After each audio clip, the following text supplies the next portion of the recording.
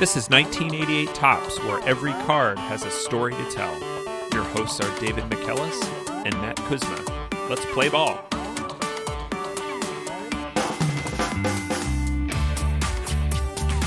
Welcome back to 1988 Topps. David, what's our card for this week? Our card this week is Ron Karkovice, card number 86, catcher for the Chicago White Sox. All right, 2 Rons in a row, and we have some follow-up on last week's episode about Ron Oster. Last week we welcomed Mike Murphy of GrandmaScorebook.com, and we left a lot of gold on the cutting room floor. So thanks again to Mike Murphy for sharing so many great stories, and we will definitely have him back to talk about another Reds player in the future and some more of those Reds scorecards. But Ron Oster got some good comments on Facebook, including one comment from Maxwell. And I don't know if Maxwell is actually a listener to the podcast, but based on this comment, he should be. And this was on the Sabre Baseball Cards Facebook fan group where I posted this episode. Maxwell responded that around the same time of this card, Alf, the television program, put out a collection of Booyah baseball cards, and one of the players depicted was Ron Oester. And Matt, as I'm sure you know, Booyah baseball was a sport played on Melmac, which resembled baseball, but instead of throwing a ball, fish parts were thrown. I do remember that. I have a soft spot in my heart for the program Alf. And if I recall correctly, the Booyah baseball fans would collect the trading cards, which, like baseball cards, were sold in a package with a stick of gum, and the gum came in one of 2 flavors, either tabby or Persian. Alf? How was Alf a thing? Alf was a number 1 rated TV show in the United States of America at some point of an alien who lands in the San Fernando Valley of California. And 8 cats. Like 8 cats. Yeah, that was basically the whole... He was a wisecracking alien. And this was a show that they made baseball cards of Alf. It is... The further we dig into this, I'm sure Brian will have thoughts about Alf, and maybe we can have him back as a Alf correspondent live from Melmac. Brian is a scholar in the field of Alf studies, so maybe he can summarize his dissertation for us. A deep dive into Melmac. Looking at the other cards and the other player names in Booyah Baseball, not a lot of names here that jump out at me as specific to baseball players. We have Marty Dandy Torpedoes, Sandra the Wank Proudfoot, Abner the Big Hucker Narp. Yeah, none of these are ringing a bell, but Ron Oester, very good wordplay. So thank you for that, and thank you to everyone engaging with our content everywhere on Facebook. You can find our Facebook page at facebook.com/1988topspodcast. But now to today's card with Ron Karkovice. And why are we talking about Ron today? I recently saw a highlight or low light from the Toronto Blue Jays game where they defeated the Red Sox. I think it was 28-5. And the Red Sox had many problems in this game, including one fielding issue that led to an inside the park grand slam. And that, of course, reminded me of Ron Karkovice. Mm-hmm. Or as my dad would call him, Ron Karkovice. I do believe that is the appropriate pronunciation, because if Dad says it, it's got to be true. Ron Karkovice played only with the White Sox in his career, and I would say he's a White Sox legend. I think White Sox fans of a certain age remember Ron hopefully fondly, maybe more with a shaking their head motion of why is Ron Karkovice still on the team. But as we'll get into, Ron Karkovice was a very good defensive catcher.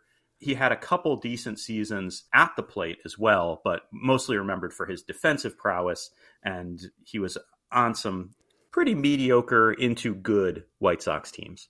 Sounds like a great show. Let's go to the front of card 86, and here we have Ron Karkovice in his catcher's getup. He's taken his mask off, luckily, so you can see his face, but he still has the helmet on backwards, so you can't really see his lovely blonde hair. You can see the very wisp of a mustache, barely perceptible to the naked eye, David. If you can zoom in on the Jumbotron, it is the same color as his lip. Yeah, it's very, very faint. And I do have it zoomed in to 200% on the Jumbotron, and I can barely make it out. But otherwise, it is a strange-looking card because, as you had pointed out to me before the show, at this point, Carlton Fisk was 40 years old in 1987, and Ron Karkovice was the young up-and-comer behind him. But he does not look 24 years old in this picture.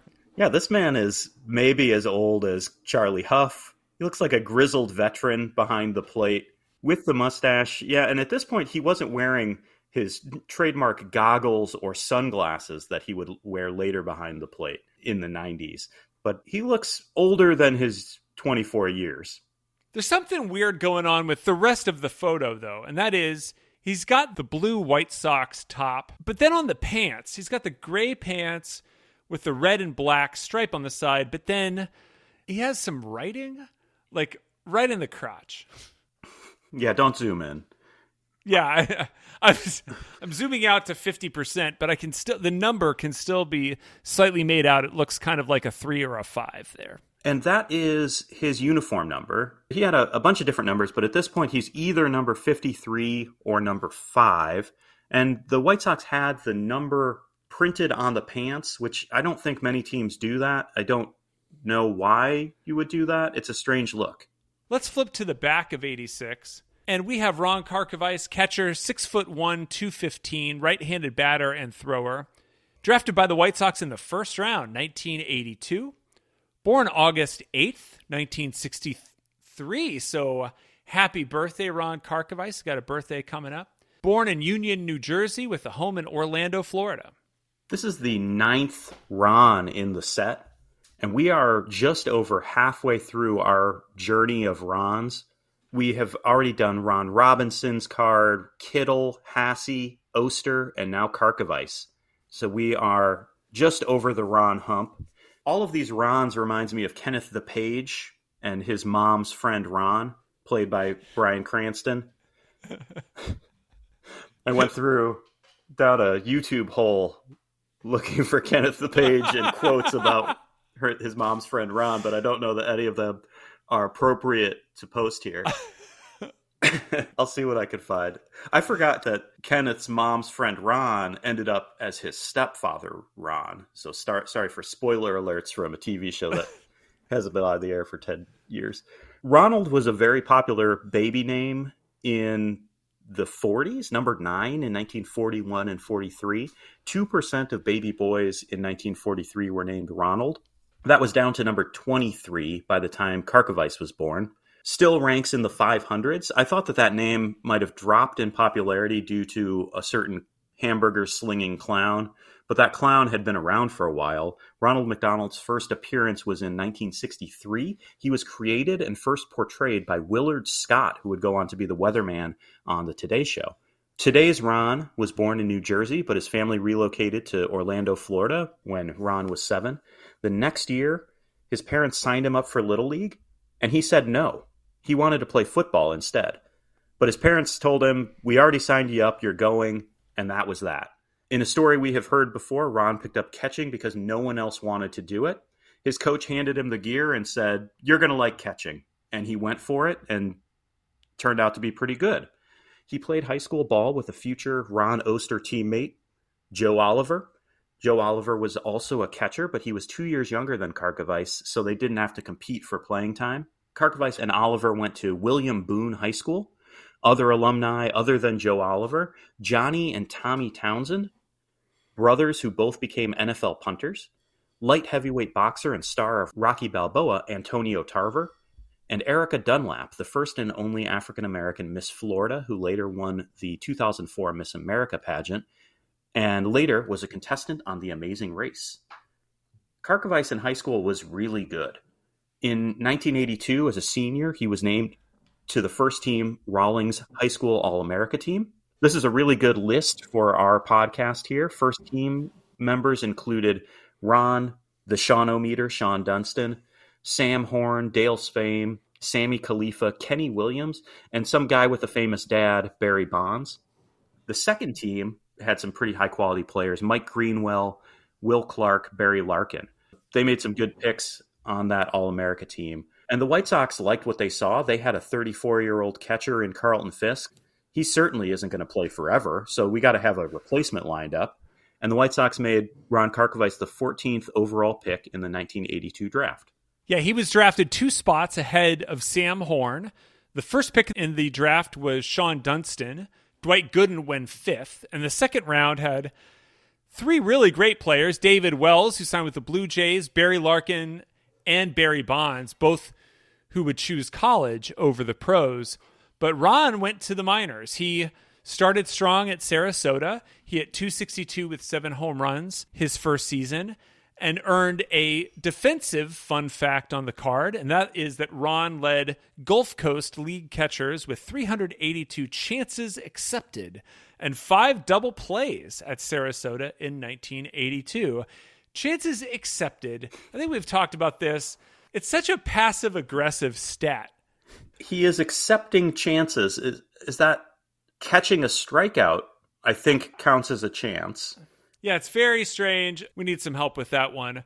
In 1983, Ron earned a promotion to Appleton. He didn't have great numbers on offense, 239 and 13 home runs and 10 steals, but there's a second half to the fun fact, and that is, based on his defensive performance, he was the Midwest League All-Star in 1983, playing at Appleton. And then in 1984, he split between AA and AAA at Glens Falls and Denver, hitting between 215 and 220. Lots of strikeouts, 127 strikeouts in 119 games. But he did hit 15 home runs combined between Glen Falls and Denver. He was still really good on defense. The Sox media guide started giving him a nickname. They referred to him as Kark. The next season, they called him Karko. I remember him being Karko when he came up with the White Sox.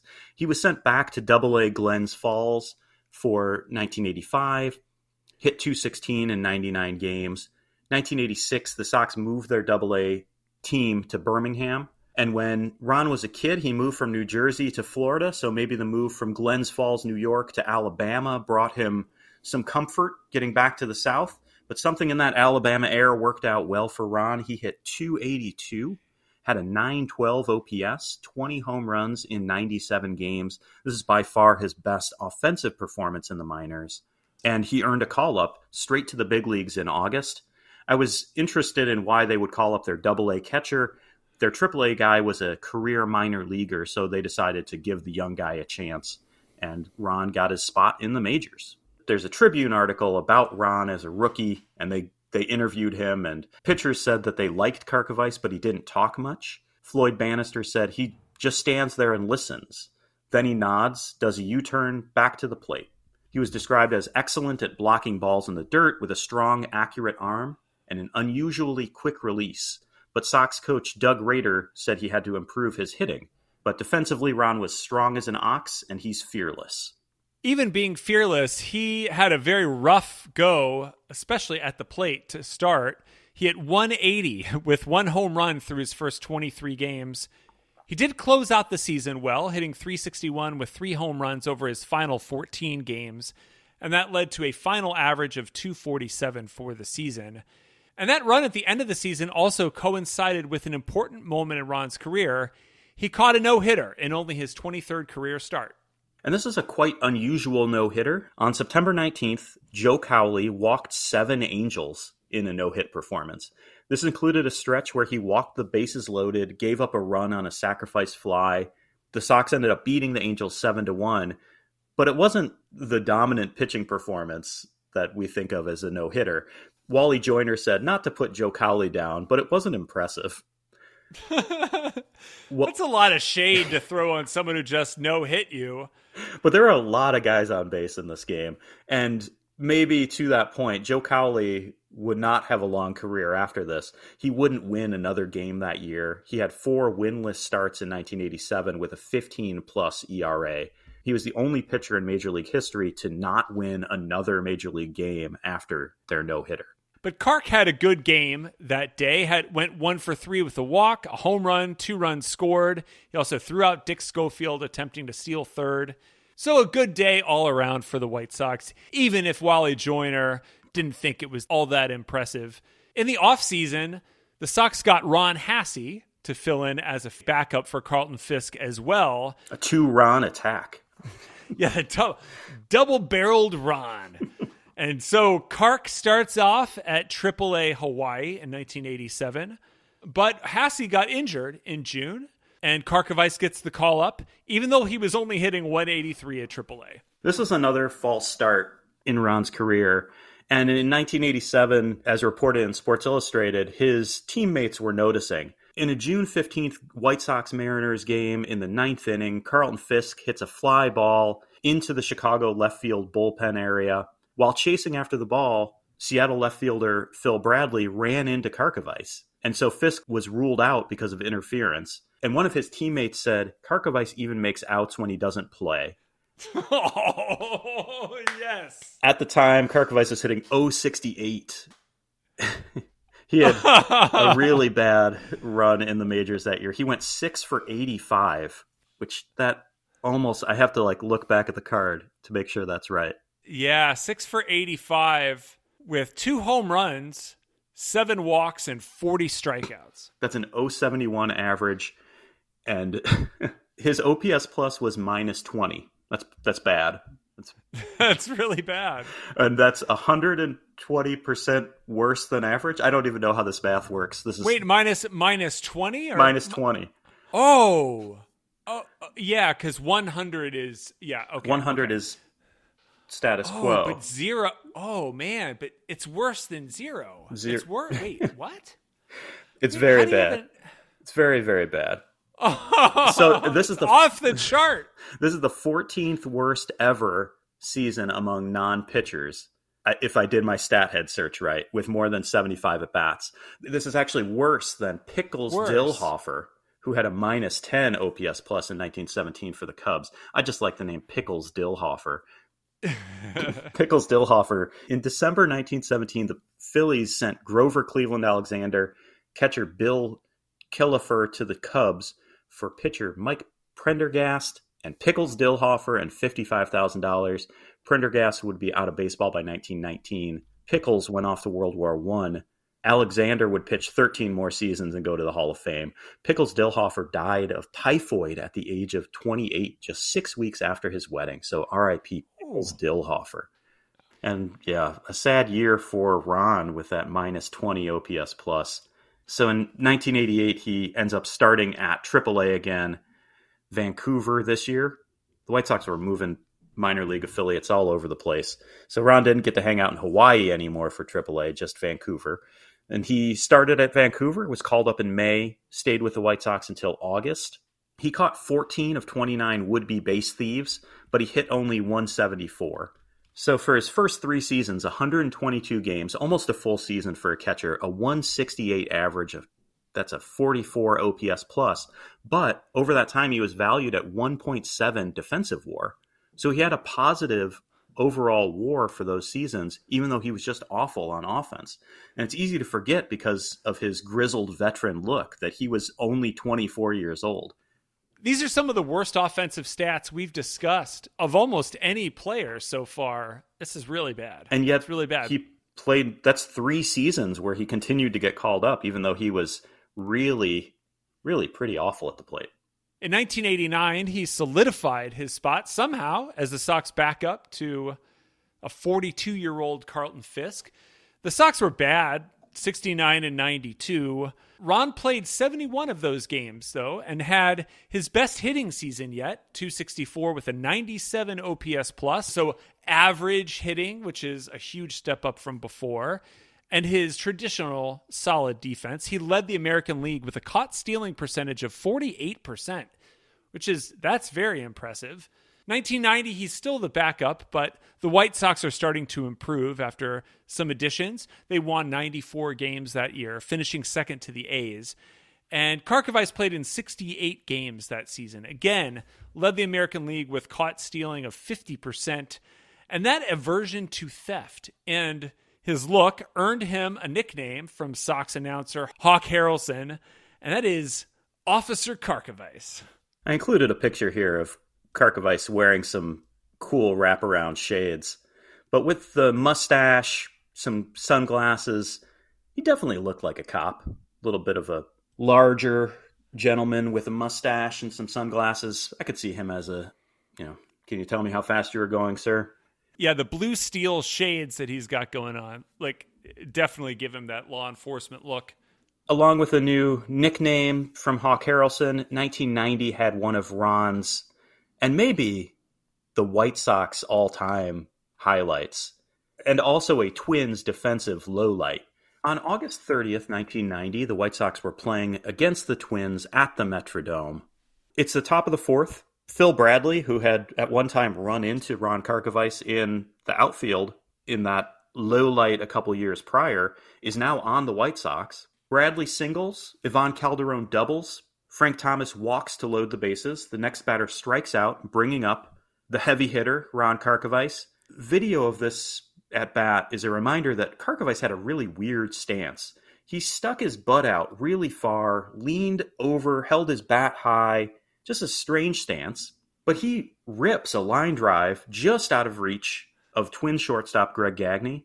It rolls all the way to the hefty bag wall, clears the bases. Goes all the way to the wall. 3 runs will definitely score.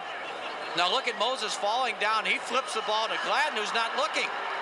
And that's the reason for the grand slam. I thought they might give an error because of that, but no. It's a homer for Karko, 5th of the year, and he's got 17 RBIs, and he's got reason to be happy. Hustling around the bases, gets a stand-up inside the park grand slam. I don't know how there was not an error on this play. There are at least 2 errors here. One for falling down, being unable to pick up a ball. The second throwing the ball off of a guy's back. With some friendly scorekeeping from the Twins. Yeah, for sure. There should have been errors counted on that, but that's not nearly as fun. I don't know that Karkovice was going to get a triple on this if the guy hadn't fallen down. So double 2-base error? I don't know about that. The Sox end up winning the game 4-3 thanks to Ron Karkovice's blazing speed. So Ron's line on that season, 246 with 6 homers, 20 RBIs, and 4 of those RBIs on that one play. So 246, not bad. He's a little bit better than we had alluded to before. 1991, somehow Carlton Fisk is still the starting catcher this year. He played 106 games as catcher, and again, the Sox finished second with 87 wins. Ron had another decent season for him. Again, 246, 5 homers, 22 RBIs. On August 11th, 1991, Ron caught his second no-hitter. Wilson Alvarez was making his first White Sox start, just his second career start, and threw a no-hitter against the Orioles. Ron is one of 5 Sox catchers with 2 no-hitters caught. 1992, the White Sox are over 500, but not really in contention. Fisk is only playing 50 or so games at catcher, and Karkovice finally gets his chance to start. He's about average again, but hits a little bit more power. He's hitting 237, 13 homers, has 10 steals.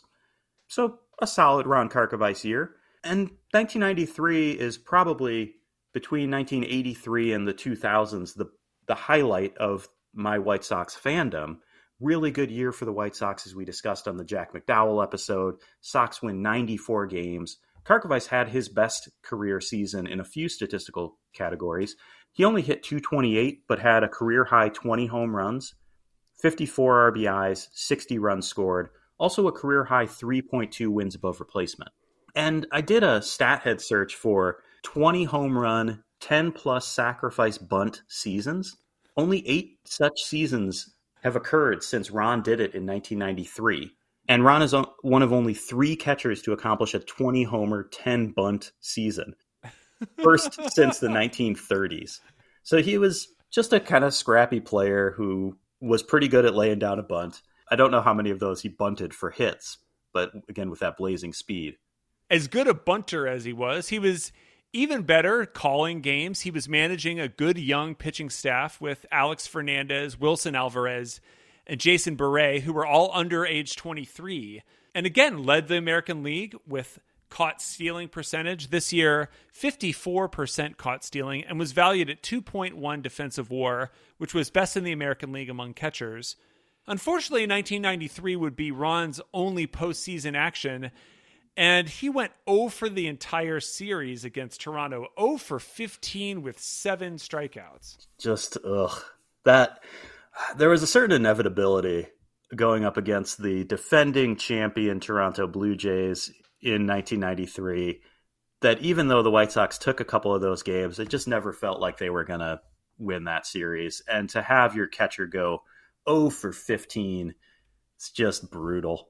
So the Sox don't make it far in the playoffs that year. 1994, 95, or 96, Kark's average was down, even by his standards. He was hitting in the two teens and 220s, hitting 11, 13, and 10 home runs each of those seasons. His OPS back down to 94, then 83, then 63.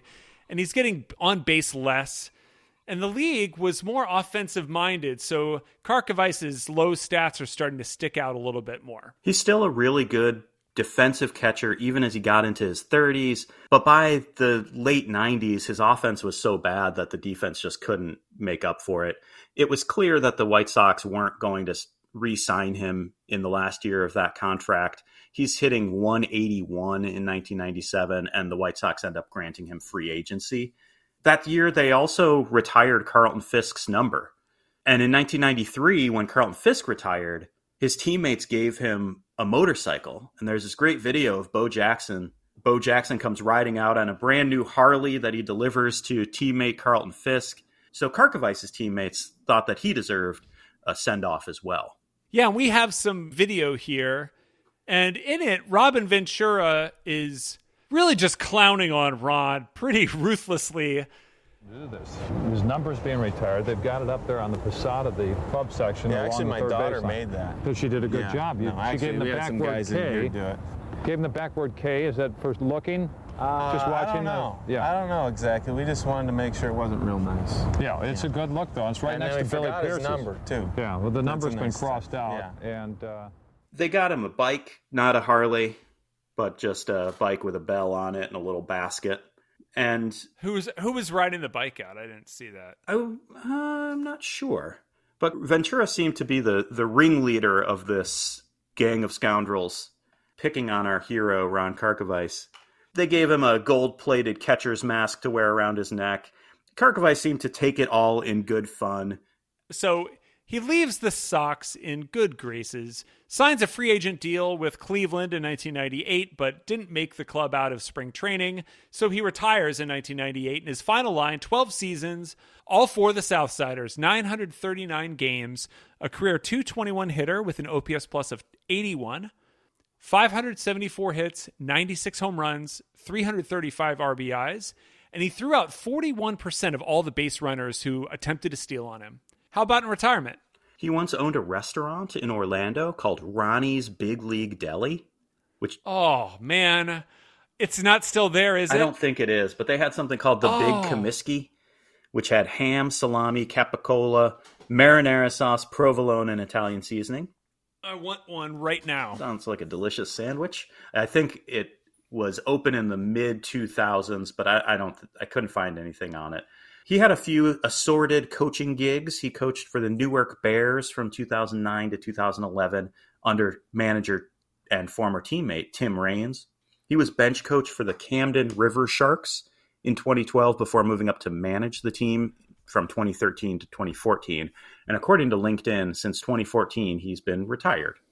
So here's a guy that you said was a special player in a way to White Sox fans, was a legend, and one that your dad even had a special name for, of Karkovice. So now looking into him a little bit more, what do we think? In 2004, Joe Oliver and Ron Karkovice were both inducted into Boone High School's Hall of Fame, and Karkovice had a really solid career. He had some interesting statistical quirks. Of his 96 home runs, 5 of them were grand slams. It's a pretty good percentage. That's the same number that Carlton Fisk had, same as Roger Maris, Ryne Sandberg, Duke Snider. Among players with 95 home runs, however, his 81 career OPS plus is the 13th lowest. So he had a little bit of power, stayed around the league long enough to hit a good number of career home runs, but had kind of an odd career and was a defensive specialist. He amassed some pretty remarkable wins above replacement numbers for a guy who, honestly, like if you looked at him on paper, was a career 220 hitter. Of that 1982 draft class, Ron was picked in the first round. Other draftees included Sean Dunston, Dwayne Ward, Spike Owen, Todd Worrell. Not huge names, but good players. Dunston, Worrell, Ward were all all-stars. And yet, in that first round, after Dwight Gooden's 50-plus WAR, the second highest WAR was Ron Karkovice. Throughout his career with Karkovice, you just kind of knew what you were getting. When I talked about that 1993 playoff series, as I look back, the White Sox couldn't have won with Ron Karkovice as their starting catcher. You got to have a better piece than that. You're not going to win a World Series with Ron Karkovice. But if you look across at the other team, they had Pat Borders. Pat Borders wasn't nearly as good a defensive catcher or even an offensive catcher as Ron Karkovice, and he won a World Series MVP. So I think we could have changed our perception of Ron if that ALCS had gone slightly different. If you compare him to other catchers at the time, he wasn't that bad at the plate once he established himself. Somehow, with a 287 on-base percentage in 1993, he was a 3-WAR player. From 1989 to 96, with guys who played 500-plus games at catcher, Karkovice was 14th in offensive WAR. When you add in his defense, he was the 10th most valuable catcher for that time frame. Of the 27 guys on that list, only 10 had an OPS plus over 100. So when we talk about his bad OPS plus, unless you're Mike Piazza or Mickey Tettleton, most of the catchers at that time weren't really good hitters. Karkovice is a solid player who's remembered pretty fondly by White Sox fans. And on a June 2020 list, he was in the list of best first-round draft picks that the White Sox have ever made. But he also had the misfortune of coming right after Carlton Fisk, club legend, Hall of Famer. But when you compare their value, from 86 to 93, his value was 11 WAR. Fisk was 13, 1.4 per season versus 1.7 per season, and Karkovice played 27 fewer games per year than Fisk did. And that even includes those 3 terrible seasons at the beginning of his career. Karkovice was not a flashy player. He wasn't a great player, but he was a great defensive player. His teammates loved him and appreciated him. And if you look at that video, it's kind of sad to compare it to the adulation and the number retirement that Fisk got. It really seems kind of mean. Fisk was famously a curmudgeon, and he would never have put up with that kind of treatment. Karkovice laughed about it, and he knew his role. He spent a lot of his career playing second fiddle to a Hall of Famer. He knew what his spot was on this team. Play good defense, show up every day, manage a pitching staff. So I appreciate Ron Karkovice maybe a little bit more after having looked into him. Well, it does seem like he was a good sport, and throwing out base stealers always wins someone points in my book. So great to learn more about him. So thank you for the story today, David. And thank you to you at home. If you suspect that your local catcher might secretly be a cop, we'd love to hear all about it on Twitter. We're at Tops1988. Thanks a lot, and we'll see you next week.